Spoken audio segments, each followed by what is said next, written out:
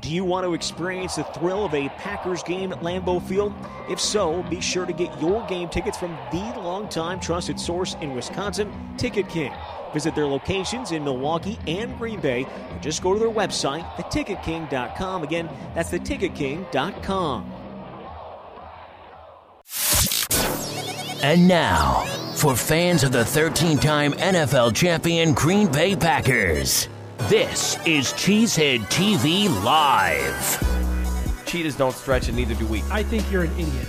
And I mean that with the most respect possible that I can give to an idiot. Packers Hall of Fame quarterback Jay Cutler. It's not as fun to say as Equinemius. That is a perfect example of a wrong opinion. Ring the bell.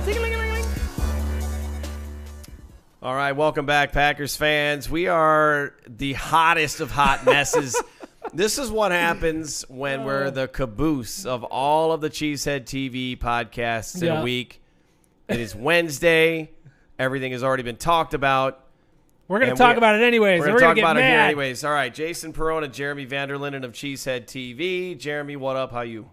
I'm okay. After that freaking Packer game, like I'm mad almost every day. And every time I turn anything on that's Packers related, any Packers news, any Packers podcast, anything, it like just riles up the anger and frustration. There's going to be a lot of anger, so you might want to adjust your volume already. We're going to have a couple of moments on the show. But Jeremy, would you please in the live chat put the YouTube channel link? Yes, I will do that. We're having some trouble getting the show up on cheeseheadtv.com. I don't know why, so please go to our YouTube channel if you want to listen to the show live.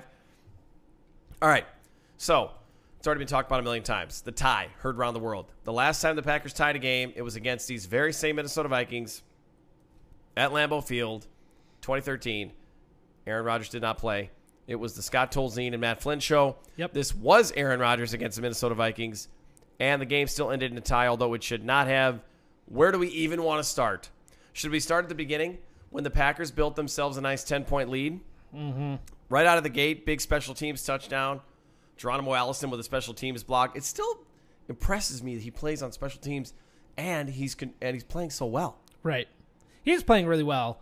I guess I didn't know what to think of Geronimo Allison and where things would land for him. I did not expect him to play as well as he has been this season. It's been a very pleasant surprise. Him and Randall Cobb's first game were both very nice surprises to kick off the year. Right. So and those guys are your top three, and obviously the Packers are gonna lean on them heavily for production in the passing game. We finally saw the reason why the Packers brought Jimmy Graham in this game. He was all over the place when he wasn't getting mugged and robbed. Right. I mean, robbed in many ways. He got robbed of his first Lambeau leap. Yep. Packers got robbed of 6 points. Right. And I think he also got pass interfered with on another occasion down the sideline. Yeah. Well, technically they did get 4 points out of it. Technically and unfortunately, they didn't because they missed 4 points. They got 3 points out of it because they kicked a field goal. But still, it should have been a touchdown. He should have been in the stands. Instead, I don't know if you saw this because at the bar things are like there's a lot of chaos going on. But Stephon Diggs trying to jump into Lambeau. Did you see him trying to jump in the stands? One of my dreams, and I'm sure I'll have this actual dream some night, is that I'm in the front row in the end zone at Lambeau, and an opposing player tries to jump right into my section because I don't care if I'm banned for life. That guy is landing on his head, and it's going to be from my hands. Yeah. I'm not even, I am literally pushing. I am pushing to murder. Especially a Viking. Any NFL players that are listening to this that are not Green Bay Packers, if you see me in the stands and you jump into my section, I am sticking my hand inside your face mask, gouging your eyes out, and pushing you to the turf. Oh, geez. It got real intense. I was going to ask if you were going to bring Shank. And that's not a threat. That's a promise. That's a promise. So what you're saying is if you're an opposing player, a Lambeau leap is not a safe option. It's not a good idea. And it really isn't. I don't know why guys think that it would be. And not that we condone any real violence on anyone, but to have Stephon Diggs, to have a Minnesota Viking try to jump in the stands is 1,000 times worse than the time Ocho Cinco did it. I was there for that game. But he cheated. He looked for a bunch of Bengals fans to jump into, so that's kind of lame. Major cheatery. Yep, major cheatery. So Jimmy Graham shows up in a big way. He gets robbed of a touchdown. That was not a hold from Lane Taylor. Am I wrong? No, it's a great block. It was a great block. It buries him. The guy lost his footing while Lane Taylor's got him blocked. The guy loses his footing because he's getting pushed into no man's land. He loses his feet. He goes to the ground. Lane Taylor falls on top of him, and it's a hold. Yeah. I've seen it happen before. It's a very arbitrary call by the officials.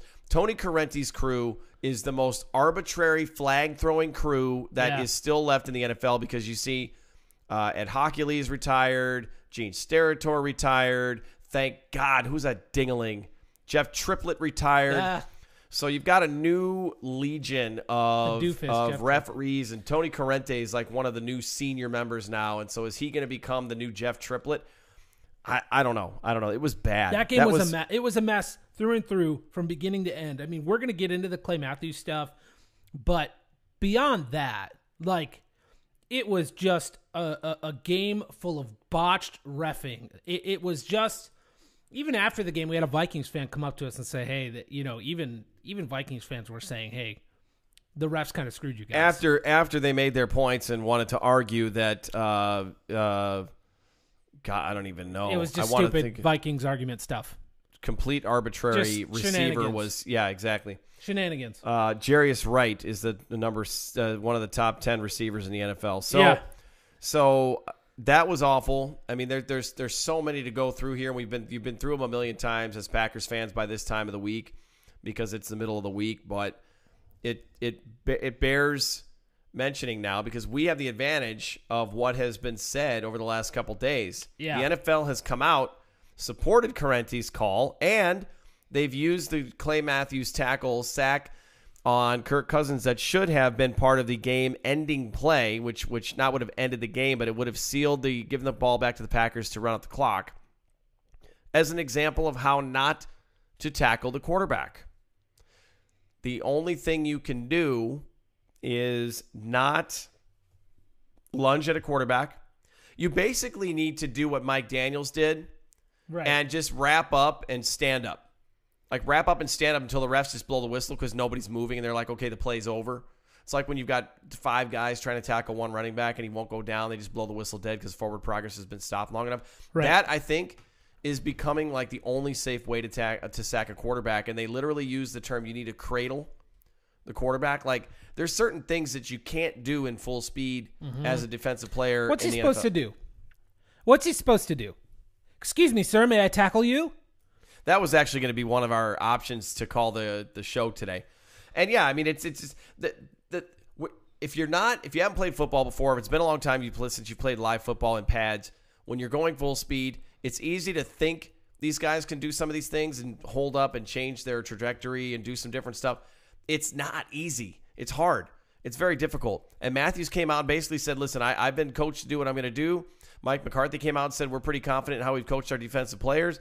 It's basically the Packers saying, listen, we're going to play football, and if you want to flag us, fine. And if you want to make it up at some point, fine. So now, instead of a victory against a big divisional victory, there's a tie. Right. So the Packers haven't lost any games. They've got this pesky tie, which is like a half a win, half a loss. So however you want to see the glass, half full or half empty at the end of the season, that's going to be a factor. All right, here's the deal. I want to roll back the tape a little here, because I have some thoughts and feelings that I just need to get out. This right here is going to be my therapy for the week, to get beyond this, because it's very frustrating that things are where they are. This is officially the WTF moment of the show. So Clay against the Bears made a big mistake, right? Huge boo-boo. Don't do that at the end of the game. It didn't even look like it was a boo-boo. It wasn't a huge boo-boo. It's not like he knocked him into next week. Okay, but it was a mistake. And that was a mistake nonetheless, right? Okay. And then when this happened in this game, I was pissed at Clay. I was immediately pissed off at Clay Matthews and blaming Clay, because when everything's happening in real time, it's really hard to know what's actually going on. But going back and looking at what happened, it's very clear that Clay did nothing other than put pressure on the quarterback and try to sack him. What the hell is he supposed to do when the quarterback has the football in his hand? What's he supposed to do? I don't understand how the league can look at this play and say, that is the exact example of what we don't want you to do in the NFL anymore. Because the only thing Clay Matthews could have done was keep his feet. Now, I don't know the way he's tackling. That's exactly my point. The only thing he could have done to avoid the flag then, according to what the league is saying, is you have to somehow keep your feet. You have to lunge forward and get vertical enough or horizontal enough that you can get Cousins to the ground. Because, by the way, quarterbacks are still big guys too. They're adults too. Right. But don't leave your feet, because then all you're doing is just knocking the quarterback, and if he falls over on his own fruition, then he falls over. This is what's happening. The league made a mistake. This rule is a bad choice. It was a bad rule. They got rid of the catch rule, which was confusing as hell and made football really difficult to watch for the last few years, and found a new stupid thing to replace it with. And this is going to be the thing. What's worse? Okay? This is worse. Yes. And instead of saying, hey, we got that wrong, they're doubling down and claiming that was the right call. And so what the NFL is doing is they are taking this turd of a play, putting it on some moldy bread, adding some Limburger cheese, and serving up turd sandwiches to literally every football fan that cares about the game. Here's the thing. The way that this game turned out should bother every football fan, not just Packer fans. Because it's going to affect your team too. Oh, yeah. If you're a fan of any NFL team, there is a chance that this kind of thing ends a football game for your team. Ends a season. Ends a championship run. Because here's the thing. It's a tie. And it's not a loss. That's great. But there's still a benefit to the Minnesota Vikings, and they have the upper hand. Because later in the season, if it's close, the Packers go to Minnesota in November. In Week 12, they have to go into Minnesota, and they have to win that football game. If the division is close, they're going to have to win in Minnesota. The upper hand goes to Minnesota because of that stupid mistake. So it doesn't matter that it was a tie. It was actually a loss for the Green Bay Packers. Well, you know what, though? I mean, based on the results and the way that the game should have ended, regardless of how they got there, the Vikings should have won that game anyway. It's a 25-yard field goal, and Danny Carlson is unemployed right now. He's in the unemployment line. We miss you, Danny Carlson. Yeah. If it was not for him, we wouldn't even be celebrating the tie that was. But I have an issue with that. I have an issue with saying that they should have won anyways, because they shouldn't have. They shouldn't even have been in the damn position for him to even try to kick for that field goal. Okay, but I'll play devil's advocate here because I always do. And I also want to say, too, if you follow me on Twitter, after the game, and this is kind of what I do, too, I try to just – the reality is the reality, so is it really worth the crying over the spilled milk? So I basically said, listen, we know what the rules are. We now have another example of the expectations from the officials. Players have to somehow find a way to play within the game and make this happen. Now, it's physically impossible, but we know what the rules are and we know what their expectations are. Can they meet them? I have no idea. I think the Packers are going to continue to try to play football, and hopefully we get a different officiating crew, and they'll be okay with that. But the series of events and everything that led up to it there it's a huge debacle. It's bad because you're going to have different crews calling different games, and so the arbitrariness of this whole thing is disgusting. But okay, here, listen. It's easy. This is easier said than done too. If you're up against it, overcome it. Don't let the officials be in control of this game. Don't put Devon House on Stephon Diggs. Yeah. And Kevin King is probably going to miss this game this week. Mm-hmm. Mike McCarthy said King is challenged to play, which means some of Packers Twitter and some of the beat writers have opined that Devon House is going to get more work. Why would you do that? Just put Josh Jackson out there. Right. Hey, if you're on Periscope, which we do have some people on Periscope listening to the show, if you get a chance, share this show. We had some technical issues, so the show's not up on Cheesehead TV. The chat is it's there, but there's nobody in it, so nobody's watching on Cheesehead because we had some YouTube issues there. The show is up on YouTube. It's up on Periscope. If you're watching on either of those spots, share it with your friends. Get some people in the chat here, and we'll discuss some of your thoughts on the Green Bay Packers. If you have any questions, send those along. We do have a couple Twitter questions that we'll answer. So back to this game in the hot, steamy garbage pile that it was. The referees screwed the Green Bay Packers more than once throughout that game, but the last one seemed to be the nail in the coffin, because that last one was on a play that would have ended the game for real. That interception was huge, and the game would have been over right there. And instead, we have to watch the teams go into overtime. So I have a solution, and I want I want to share this with you, and I'm curious what fans might think. I think that the NFL, if this is the way that they're going to go, if they're going to go with these ridiculous subjective rules, it's subjective. This is the issue. The rule is written in a way that's subjective. The referee, as an individual, as a human being, decides what's intimidating and what's not. And one might be more intimidated by something than the other. So it's a subjective call, and that doesn't make any sense to me. And if that's the direction they're going to go, I think the answer is any play that would have resulted in a touchdown or a turnover needs to be reviewable, including the penalty. So, okay, and then you get the winos who come out and say it's going to prolong the game too much. You're reviewing too much. I already have a rebuttal to that stupidity. The Packer game wouldn't have went into overtime. Okay? It would have ended in regulation. So you're not necessarily prolonging the game by making that reviewable. In fact, I think it should be an automatically reviewed play. Any penalty that erases a touchdown or a turnover should automatically be reviewed, and I think that's the answer. And if you're going to come up with these cumbersome rules, and you're going to come up with this stuff that makes it difficult for officiating, because I don't blame the refs. It's not their fault. That call on Clay Matthews, I don't blame the referees on that one. That's the league. The league did that. The league is screwing everyone over and screwing up the game of football. So I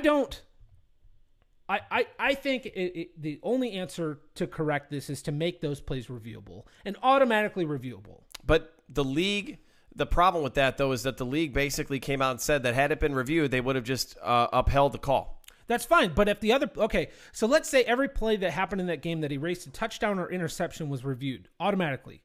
So the Lane Taylor hold call, now that hold goes under review. One of those bad calls by a referee that was a big tide turner may have been overturned. And if one of those is overturned, the Packers win that football game. There were multiple calls by the referees in that game that took the game away from the Packers. It wasn't just the Clay Matthews call. Right.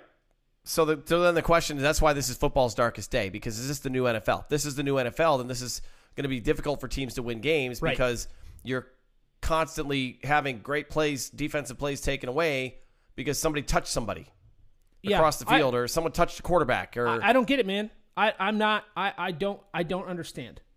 I don't understand what's happening. Like this, the game that I love no longer. It's almost like it no longer exists, because here's the problem. Defenses can't put pressure on the quarterback anymore because the quarterback's going to know they can't touch me or I'm going to get a free first down. So the defenses have to back off. So what do? Play contain, hope your corners can hold up and make sure the quarterback doesn't get out of the pocket and run. And why the hell would he? So it doesn't make any... What they're doing is destroying the game of football the way that it is. The way that defenses scheme against offenses, taking away the pass, putting pressure on the quarterback is now a struggle for defenses. It's a competitive disadvantage in favor of the offense. That is beyond the norm, beyond what's okay. It's ridiculous. I don't see how they can say this is the right call. So it's 3 days later, and obviously there's been a lot of talk about this, and everyone wants to move on to the Washington game, which we'll talk about a little bit before we'll tease it a little bit, because we're going to do the pregame show at the Watershed in Tempe here in Arizona. So if you're in the Phoenix area, come down to the Watershed at around 9:20 a.m. Nice and early on the West Coast. Yeah. So we'll be doing the show live, and then obviously it'll be about 40 minutes before kickoff on Cheesehead TV, barring any technical difficulties we're trying to figure out right now. Jersey Al is frantically trying to poor Jersey Al. help us out here, which we appreciate. I have no idea what to say. It's the same. We've done the same thing we did before, and we're still having problems. So it's not on Cheesehead TV, which is the whole point of the show. So we apologize for that, but we're working on it. So, all right, you got major drama with the refs. I think we've talked about that over and over and over again. Let's talk about the things that the Packers could have controlled, okay? I mentioned Devon House on Stephon Diggs. I thought Dom Capers had left Green Bay. What the hell happened here? Okay, I don't want to make too many excuses for the defense. It was 85 degrees, and the Vikings ran 31% of their plays in that football game after the Clay Matthews call. That's so much football happening in such a short span of time. By the end of that game, the defense was completely gassed. They played a good 2.5 quarters. They were okay to start the third half. You got to play 4. Oh, I know. You got to play 4 quarters. I know, and you're right. But to compare and say Dom Capers, I'm not there. I feel like this game, in a way, in a much, much smaller way, was a lot like Seattle, where there's like a myriad of things that if one of them had gone right, the Packers win the game. So, okay, House gives up the long touchdown. No surprise there. You've got a prize racehorse against a guy in a potato sack. So that's not going to end well. Yeah. So there's a touchdown right there. How about the touchdown throw to Adam Thielen in the end zone where Kentrell Bryce has he's got him dead to rights. The football's in his sights. He's got the angle. His ball. All you got to do is knock it away or pick the ball off. He takes this weird angle, cuts it off in the front, gets in Jair Alexander's way, and the only thing that happens is Adam Thielen catches the ball and falls into the end zone for the touchdown that led to the tie. So on that play, what is he supposed to do? Because is it that he should have backed off because Jair was in position to make a play on that? Should he have backed him off? He wasn't. He wasn't. Jair Alexander's facing away from the ball because he wasn't in the right position to turn around and make a play on it. He's trying to keep coverage on Thielen, who's a savvy receiver. Mm-hmm. Alexander's a rookie. Yes, he's very fast. He's very gifted, but he's still very young. So he doesn't have his face turned to the ball. Right. He can't see what's going on. The only chance Alexander has to break up that pass is if the ball hits him in the back of the head. Well, going back and looking at that play, for me personally, I think Alexander was in a good position to make that play. He slowed up. He slowed up because of Bryce. He saw Bryce coming. He slowed up. Bryce saw him. He slowed up, and it screwed up the whole play. They both slowed up for each other. So Bryce was trying not to collide with Alexander, and Alexander was trying not to collide with Bryce, and it just so happened they both slowed up just enough for the ball to squeak in there and get to Thielen. So it's like calling a fly ball in the outfield somehow. Right, exactly. Got it. Somebody's got to say, I got it. Because, like, hey, Bryce, you want to make a play? Then go make that freaking play. You don't – I'm sorry. Like, okay – Atari Bigby would have destroyed anybody that was in his way. Well, the rules were different back then. That doesn't matter. It's his own freaking player. They're not penalizing him for running into Alexander. And yeah, I don't want to lose Alexander for the season either, but don't be timid because your own guy's in your way. And I know Atari Bigby's a bad comparison because it's not like Atari Bigby was a great safety. Remember that time he absolutely destroyed Al Harris? He just killed him on the sideline. He was going for the ball. And it was exactly that situation. He crept over, he saw the ball coming, he went for it, and just crushed Al Harris, and it was like, holy crap, dude. This is your teammate. Anyways, Bryce has to make that play. The ball's in his face. He needs to go get it. It was watching that play happen. I see him coming across the middle, and I'm like, oh, this is going to be picked. He's on his way. He's got his arms up. This is going to be picked. And he slowed up, and Alexander slowed up right at the same time. Ball squeaked in there. That ball could only go in one spot to be a catch and be a touchdown, and it went into I said it on another show. It wasn't a turkey hole. It was like a Cheerio hole. Like a Cheerio hole. That's how insane that whole thing was. It was very much like Seattle because it's like so many precise things had to happen. The Packers' percentage of winning had to have been in the 80s or 90s, and they didn't win the game. It's another meltdown. How much of this are you putting on Mike McCarthy? It's his 12th season coaching the Green Bay Packers. Why? 13th, actually. Why? Explain to me. Why can't Mike McCarthy's team seem to close out some of these games with decent football players? Yeah, they did it when they had elite players. They had Nick Collins and Charles Woodson back there, and you had every best player at every position back there. Why can't this team play fundamental football, and why can't they win the last 5 minutes of games?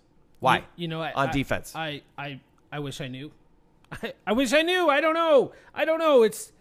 It's infuriating, and it's been that way for years. This is the kind of stuff. These are the caliber of opponents the Packers are going to see if they make the playoffs this year. You've got to find a way to win a game like that, and you're at home. Okay, wait. I would argue this. A good defense finds a way to make plays and end the game, right? And that's the argument. They need to find ways to make plays and end the game. And they did that. They literally did that thing. And if Clay Matthews isn't called for that stupid penalty, the game is over, and we're talking about how well the defense played when it was needed. That's what we're talking about. Ha with the tip pass interception that he had, well, that was and then Alexander Treadwell. with the interception because of Clay. Those two things happening very close to each other. We'd be talking about how the defense shut this game down, and we wouldn't be talking about how the defense failed in any way. That would not be the conversation. But the problem is the referee stepped in, took a big crap all over it, and now we have to talk about the minutes preceding that. That moment, after that moment, the Vikings ran 31% of their offensive plays after that moment. That's a lot of football. Yeah. That shouldn't have happened. And the other fallout from that, too, and I'm saying this tongue-in-cheek, is that it really padded Kirk Cousins' stats, and now you've got idiots on Twitter talking about how he was so much better than Aaron Rodgers. Statistically, okay, fine, but there was so much stupidity that happened and that played into that whole thing. I don't really necessarily know. They're not saying that Cousins is better than Rodgers. They're just saying he had a markedly better day. Well, okay, Aaron Rodgers is hobbling around. He's on one leg. And they'll say, well, that's no excuse. Why is he out there hampering his team then if he can't play at full go? He did fumble the football on the pistol read when Jamal Williams thought he was getting the ball, and he hung out of the ball long, and Rodgers banged the ball into his knee, and he might have probably converted for a first down. There's so many things that did not happen well in this game, and it's just you can't get it back. And it does suck because it was the home game against your toughest divisional opponent, and you're going to have to see them again in their building. Right. That said, it's later this season. This team is going to be clicking. The offense is going to be clicking. The defense is going to have worked out some of the kinks. The rookies are going to be that much smarter. Right. But, Jeremy, I don't know if you saw this or not today on Packers News, but apparently Aaron Rodgers is concerned that his knee injury is going to get worse. That was the title of that was the headline of the article that News. I saw there online. Tom Silverstein. I didn't see what Aaron actually said. I did, and here's what it was. He was asked, by a reporter, any concern that your knee might continue to get worse if you're playing on it and you're putting the pressure and the strain on it or you take a hit? Okay. Well, there's always, and Aaron Rodgers says, well, there's always that concern, but I hope it goes the other way. That was literally the exchange. The headline that came out of that, Jeremy, again, Aaron Rodgers is concerned knee might worsen throughout the season. Yeah, I mean, I think it's like I'm concerned that my beer is empty, but I'm not talking about it, and I'm just going to deal with it. There's more in the fridge. Show, right? There's more in the fridge. So I just think it's like that, where it's like, yeah, sure, I'm a little concerned that might happen, but hey, you know what? It is what it is, and let's see what happens by the end of the season. Okay, it's clickbait. Now listen. I think it's clickbait because the context of the conversation feels completely different than that headline. Right, but listen, we as writers, yes, we want to attract attention. Right. Al, God bless him, gives us the ability to create a catchy title if we want, and we do need to be clever about it. I personally would never go that route. Right. I'm not saying that it's the worst thing on earth to do it. If you want the reaction that you're going to get from it, because people are going to read the article and quickly realize what it really was. Mm-hmm. But I read that right away, and I was like, what is this? I went in there and read it, and I was like, I had a feeling, I'm like, this is probably something taken out of context, or it's a snippet of a conversation. I'm going to open this thing up, and it wasn't even a very long article. It was literally, I'm trying to be respectful here without saying it was clickbait, but that's pretty much what it was clickbait. Done. They want somebody to click on it and read it, so they made it sound scary. Fear sells the most 100%. Most clicks. 100%. Fear is the biggest click for anything we're talking about, whether you're worried about your sports team or you're worried about your politics. The number one driver for anything is fear. 100% true. So for those of you out there that are listening to the show, all three of you right now that are listening live, and if you're listening to this after the fact, we appreciate it. Yeah. And you're going to be that guy who's going to go into work. Because I work with a guy who's a Packers fan, and he's that fan who comes up to me every day, and he'll say the most outlandish thing that was on Twitter that was from an unverified source that somebody threw out there as an opinion. He's like, hey, I heard Dom Capers is going to come back because they're going to fire. He's that guy, right? Don't be that guy and go into the office tomorrow and say, hey, did you hear Rodgers' injury is going to keep getting worse if he plays on? No, that is not true.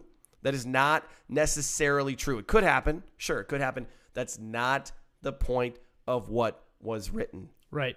Read your English words. Read, understand, then discuss. Right. Okay? All right. Another media funnity. And this is amazing. We're recording this on a Wednesday, and I say recording this because of the technical issues of clearly not made this the live show that it should be. But The Packers did not even practice today. Mike McCarthy gave him the day off. It's going to be a little humid in Washington, still a little bit warm. He doesn't want his guys getting exhausted. He wants them to be able to close out a game in the fourth quarter, although this is Washington, not Minnesota. We'll get there at some point. Rob Demovsky of ESPN. Love Rob. Great guy. Like his stuff. Asked Jimmy Graham if he would talk to him. Jimmy Graham walked past him. Didn't want to talk to him. Rob Demovsky asked Graham if he was going to ever talk to the media. Jimmy Graham basically said, that's not my thing. Continued walking along. Rob was like, so are you just going to pay the media fine? And Graham just kind of ignored it and walked out the door. Demovsky tweets this. It's newsworthy. You know, hey, I tried to talk to Jimmy Graham. Fans are probably like, hey, how come we haven't heard anything from Jimmy Graham in 3 weeks? We don't know him. New Orleans Saints fans know him. They know his run of show. We know what he does every week. Apparently doesn't like talking to the media. Jimmy Graham tweets back at Rob Demovsky to that same tweet and says, hey, if you're going to quote me, then include my, drop a pair and tag me, meaning use my handle.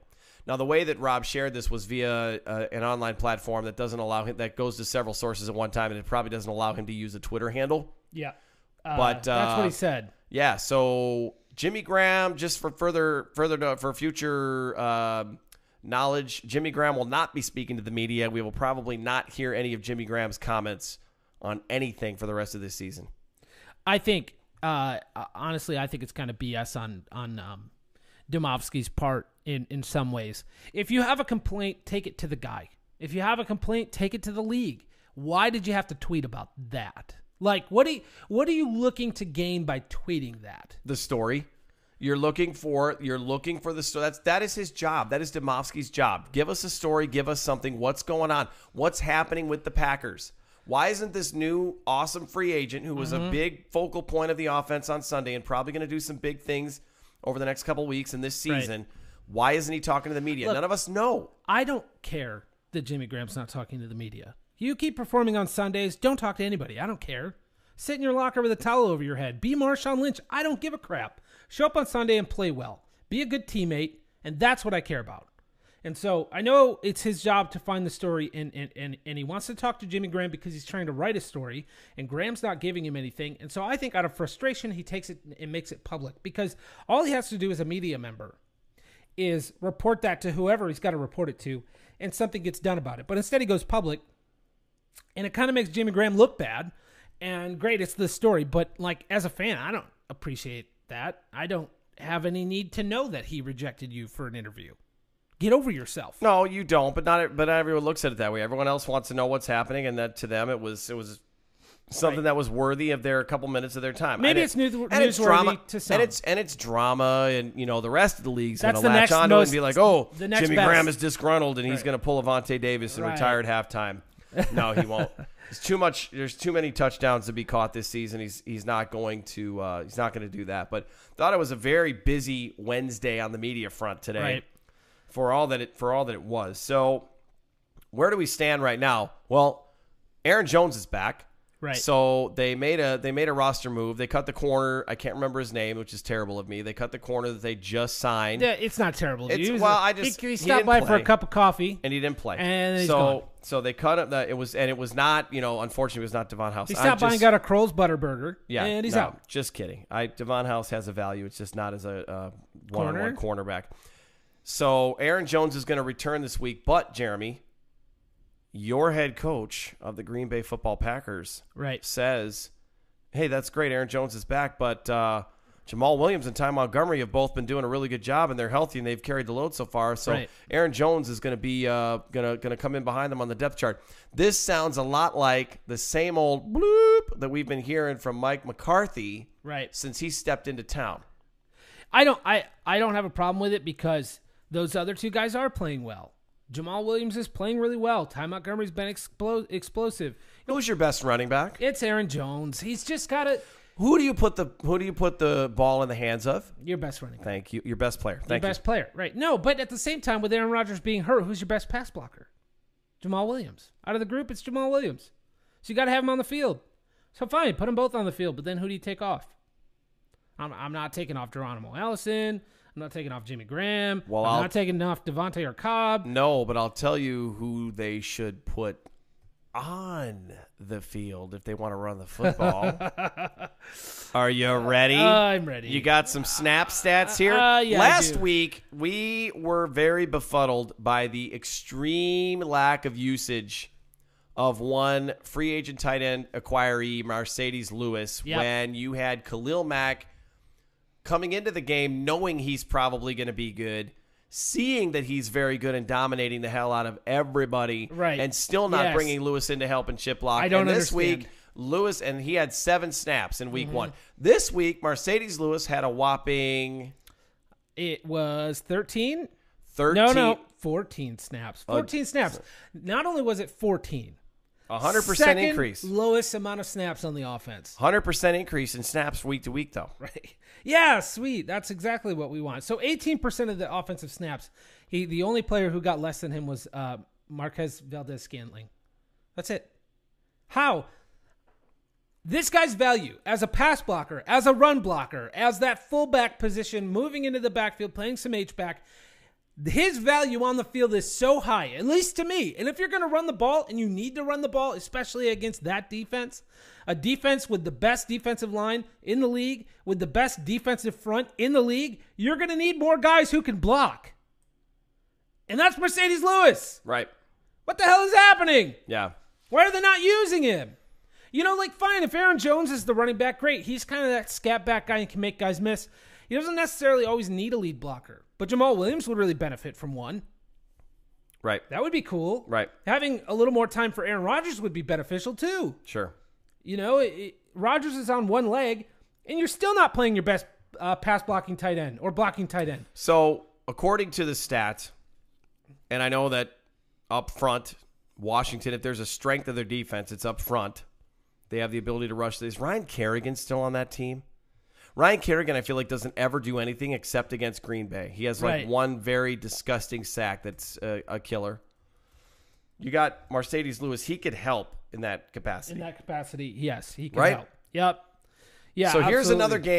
another game. The point that I'm trying to make is here's another game where we expect to see more of Lewis on the field, but I expect to see the snap counts come out next week, and I expect to see it go from 14 to 16? Yeah. 17? I don't get it. For some reason, they like Lance Kendricks because they're definitely playing Kendricks more than him. Lance Kendricks can't block for anything. Right. Kendricks got 27 snaps. 35% of the offensive snaps he was on the field. 27. How does he even get 10 more? Graham, all the way down the field. Graham, down the field, quick pass. Graham, down the field, quick pass. The problem is Marcedes Lewis comes in, what are they going to do? What are they doing? They're running. They're running it, and the defense knows it. Yeah. So if you bring 89 in, you're going to probably have to find a way to get the ball in his hands a couple times to at least get defenses to guess what's going on. Yeah. My other concern is this week and next week, and I don't mean to keep minimizing this matchup this week against Washington. It's a road game. It's going to be tough because it's a road game.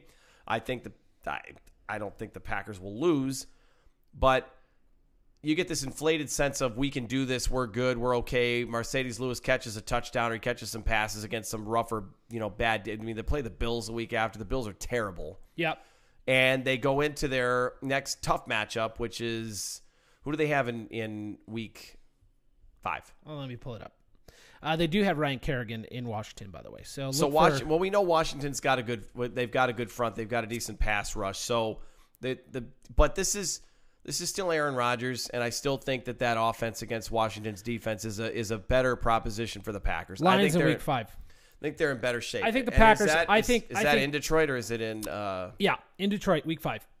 I think the Packers against this Washington team. I would hope that they come in pissed off with the way that things have gone. And usually, especially Aaron Rodgers, a pissed off Packer team is a good. Well, how do you take out your aggression anymore without getting flagged or kicked out of the game? Score 65 points. Yeah, but okay, well, score 65 points against the defense and throw. If there's a defender touching your offensive player, throw the ball at that guy immediately and get a flag.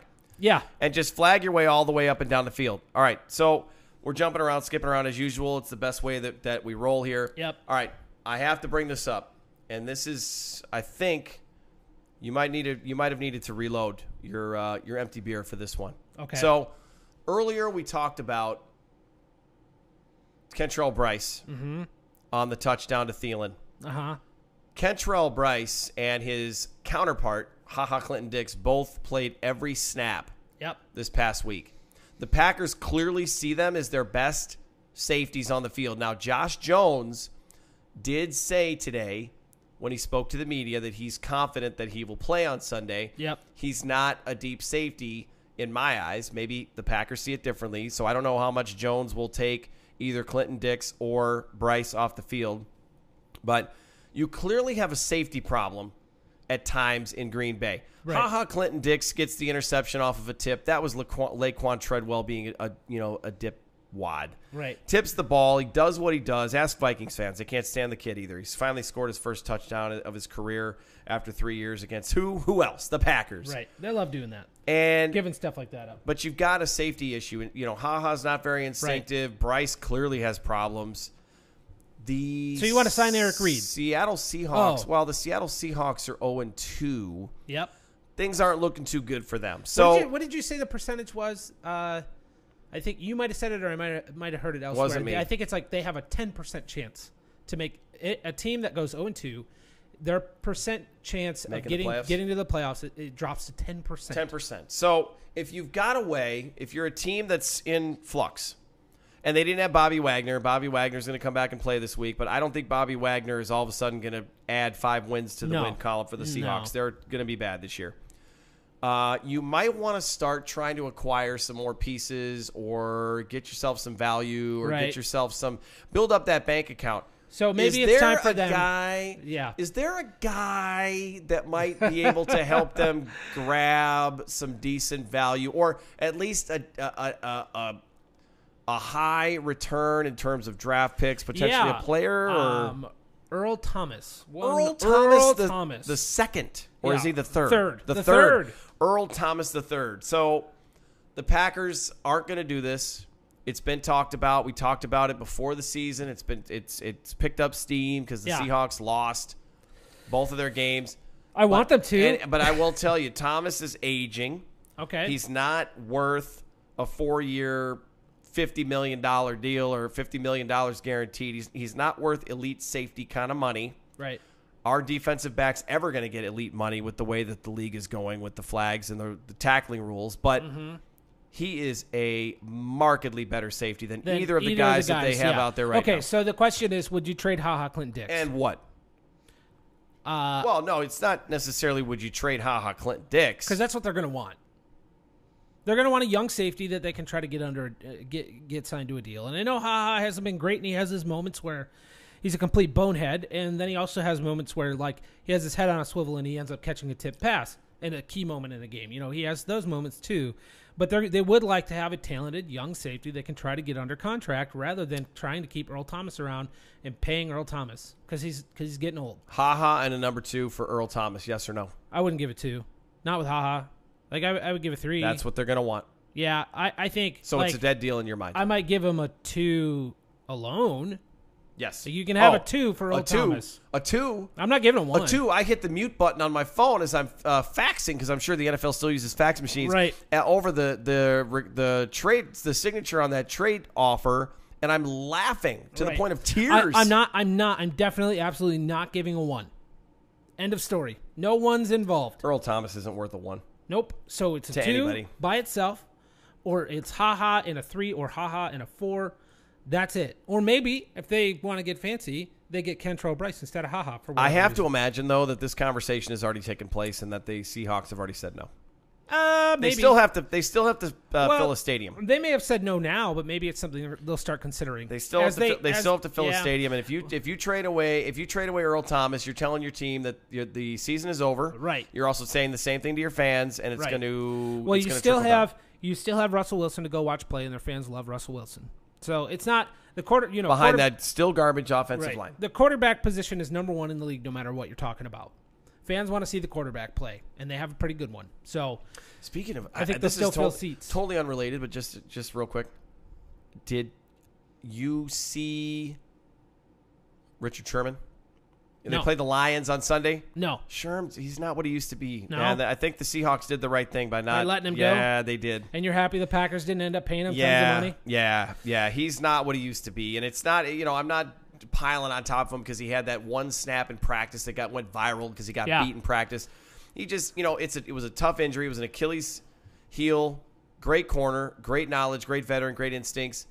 He's like, if Charles Woodson had suffered an ACL injury at the end of his career, it would have been the same thing. He would have had like the genius mentality, and he would have still been able to make plays by his savvy alone. Mm-hmm. But that physical ability is just not there. Oh man, that's too bad. So anyway, all right. So the Legion of Boom is officially, completely disassembled. It's good put. And so does Seattle want to add some value? I think before the trade deadline, Earl Thomas is playing somewhere else. I think so too. I think I think it happens. I don't know if it's in Green Bay, but it would make an awful lot of sense. But signing Eric Reed would make an awful lot of sense. And I know nobody's going to sign Eric Reed, but they should. Something is obviously preventing that from happening, and it's not going to happen. You know what's stupid? No one was signing him. The whole collusion case and the whole thing with Colin Kaepernick. Eric Reed not having a job just proves it. He proves it because Eric Reed is probably the best safety in Green Bay if they sign him. He's 26. Yeah, he's 26, yeah, and he's probably the best safety on the roster. I just need, they just need a safety that's got ball skills. Josh Jones is going to become their best ball skill safety, but he has no ability to cover. I don't trust him. No, that's why. No. I don't trust him. I just that's not an answer. That's not an answer. Eric Reed would be good. Earl Thomas would be good. Eric Reed's out there and available, and would probably play for pennies right now because nobody's even calling. Right. Okay. A couple things we're going to do. We're going to do two things before we get out of here. The first thing is, speaking of answers, we have some questions that we want to answer. Yep. Okay. Some Twitter questions. Yeah. Well, some Twitter questions, yes, and some other. Well, let's do the Twitter questions first. Go ahead. Lead us off. All right. So from Ben Taylor. Thank you, Ben. @_B Taylor. I'm still heated that the game ended like it did with the refs making calls that were so blatantly wrong. What's the answer for the NFL? They'll either side with the guys or issue an apology. I think by guys he means the referees. When in reality the game was decided by a ref. What if it has playoff implications, which it could, and we talked about. And that question might have come earlier this week before we got the official word from the NFL. So yeah, we already know the answer to the question. Yeah, it was pretty quick. But his question is, what do they do?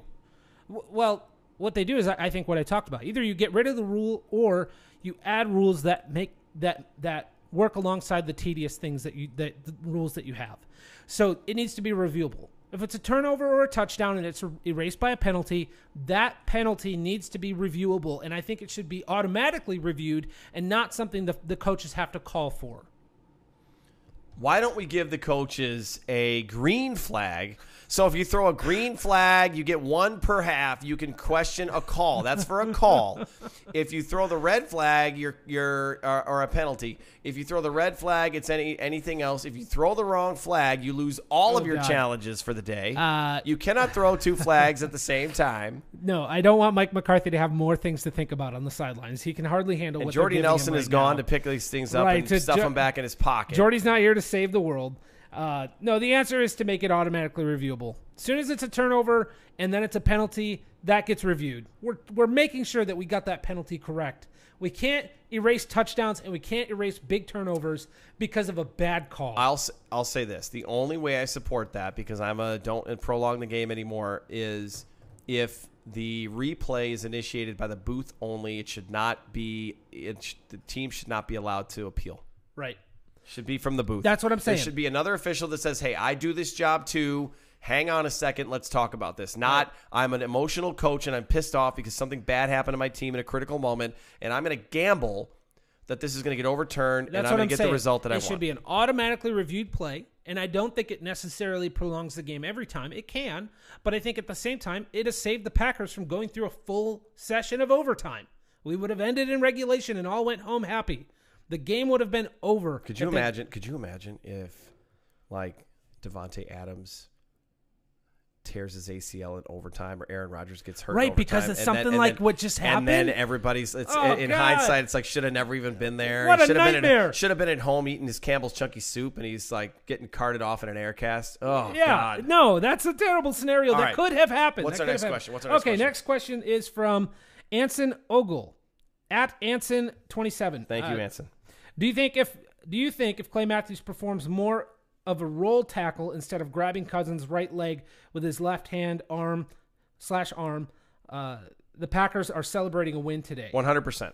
I think the right leg being elevated is the ref's argument for as far as lifting and driving him to the ground. Yes, I think Cousins was already off his feet, and the way that Clay grabbed him made it look like Clay did. Oh, if you can grab and roll and turn it, that's basically what defensive players are now going to be taught to do. Right. Look, I think if in the moment the refs can review that play, they turn that over. I watched a Pop Warner practice at the park last night, literally with my son. We were just standing there watching these kids, and they're still tackling like in the old school. And it's sad for me to see the old school ways because this was literally like a season ago when they could do this, where they could actually make contact with each other.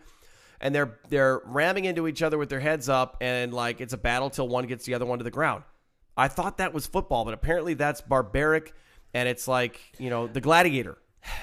The league needs to embrace the fact that they run a violent sport. Right. You can't take all of it. You can't make it perfectly safe. The UFC is very violent, right? We all know that. And some people think that's barbaric. Are they shying away from their violence at all? No. Do guys get concussions in the UFC? Yes. And they're still making tons of money. And everybody just knows that that's what it is. And the league needs to understand that too. This is a violent game. And I'm not saying I want to see somebody beheaded, but I am saying let them play football. Right.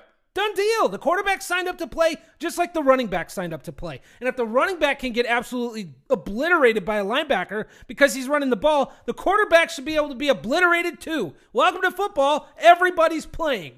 This isn't two-hand touch for the quarterback, and it shouldn't be. They're headed to flags. They're going to have flags on the quarterback. Well, apparently Anthony Barr was like so worried he was going to get he was chasing Aaron Rodgers to the sideline. He just kind of puts his hands on him and just sort of gives him a light little shove. Yes, I saw that. And Mike Daniels had the same thing happen. He had Cousins dead to right. The Mike Daniels play is exactly what the bad fallout of these rules is. Right. He gave up on a play because he was like, it's more worth it for me to risk not finishing a play than to cost my team 15 yards right now. Okay, last Twitter question from Matub. All right.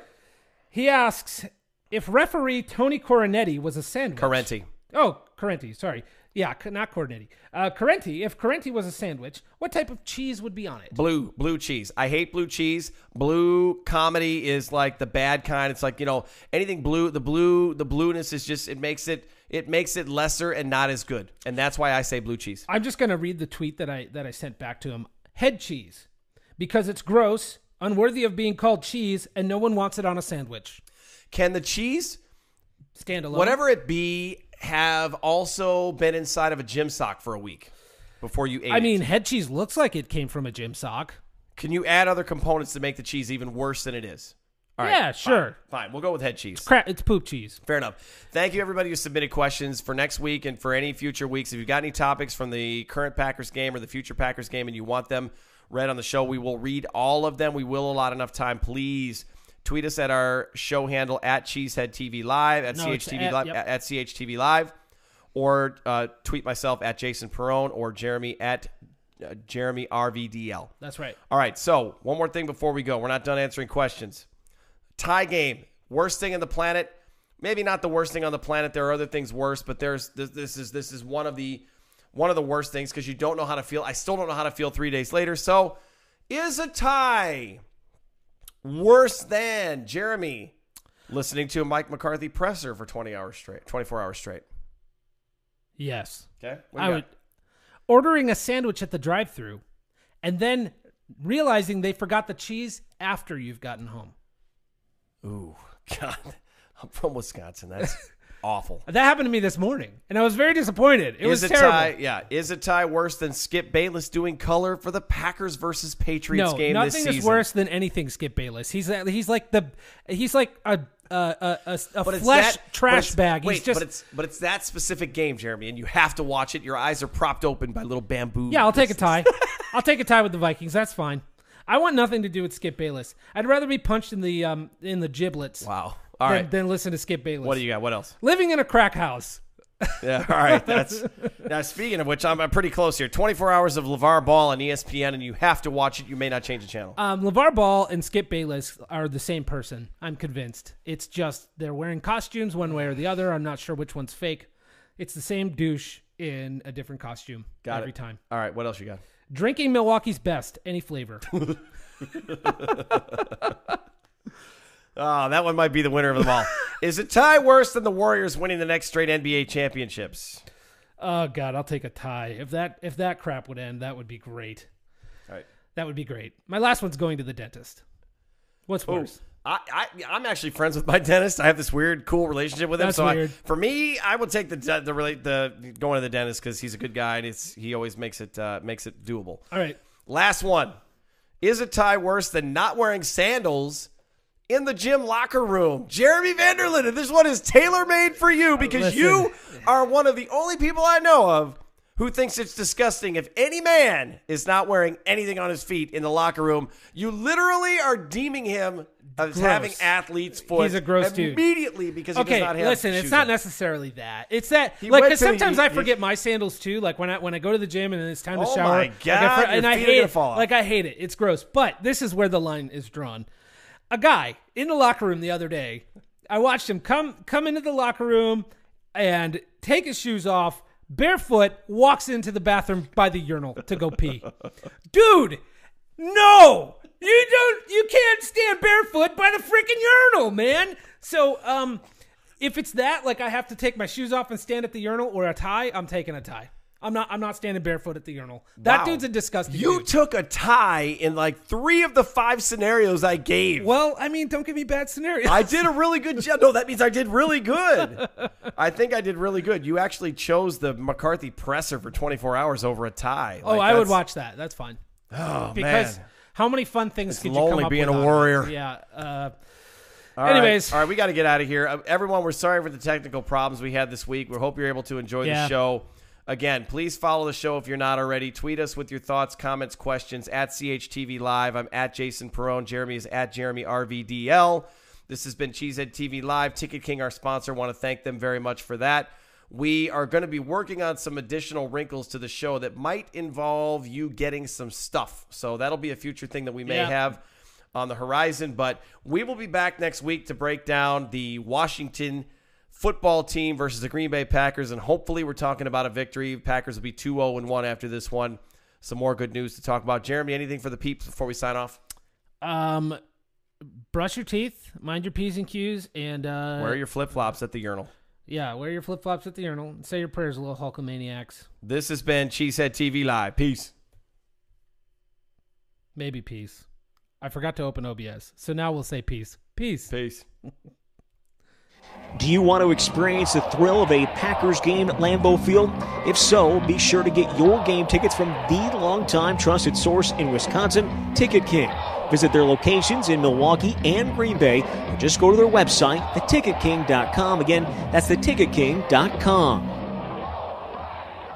Thank you for listening to Cheesehead TV Live. Check out cheeseheadtv.com for more great Packers content.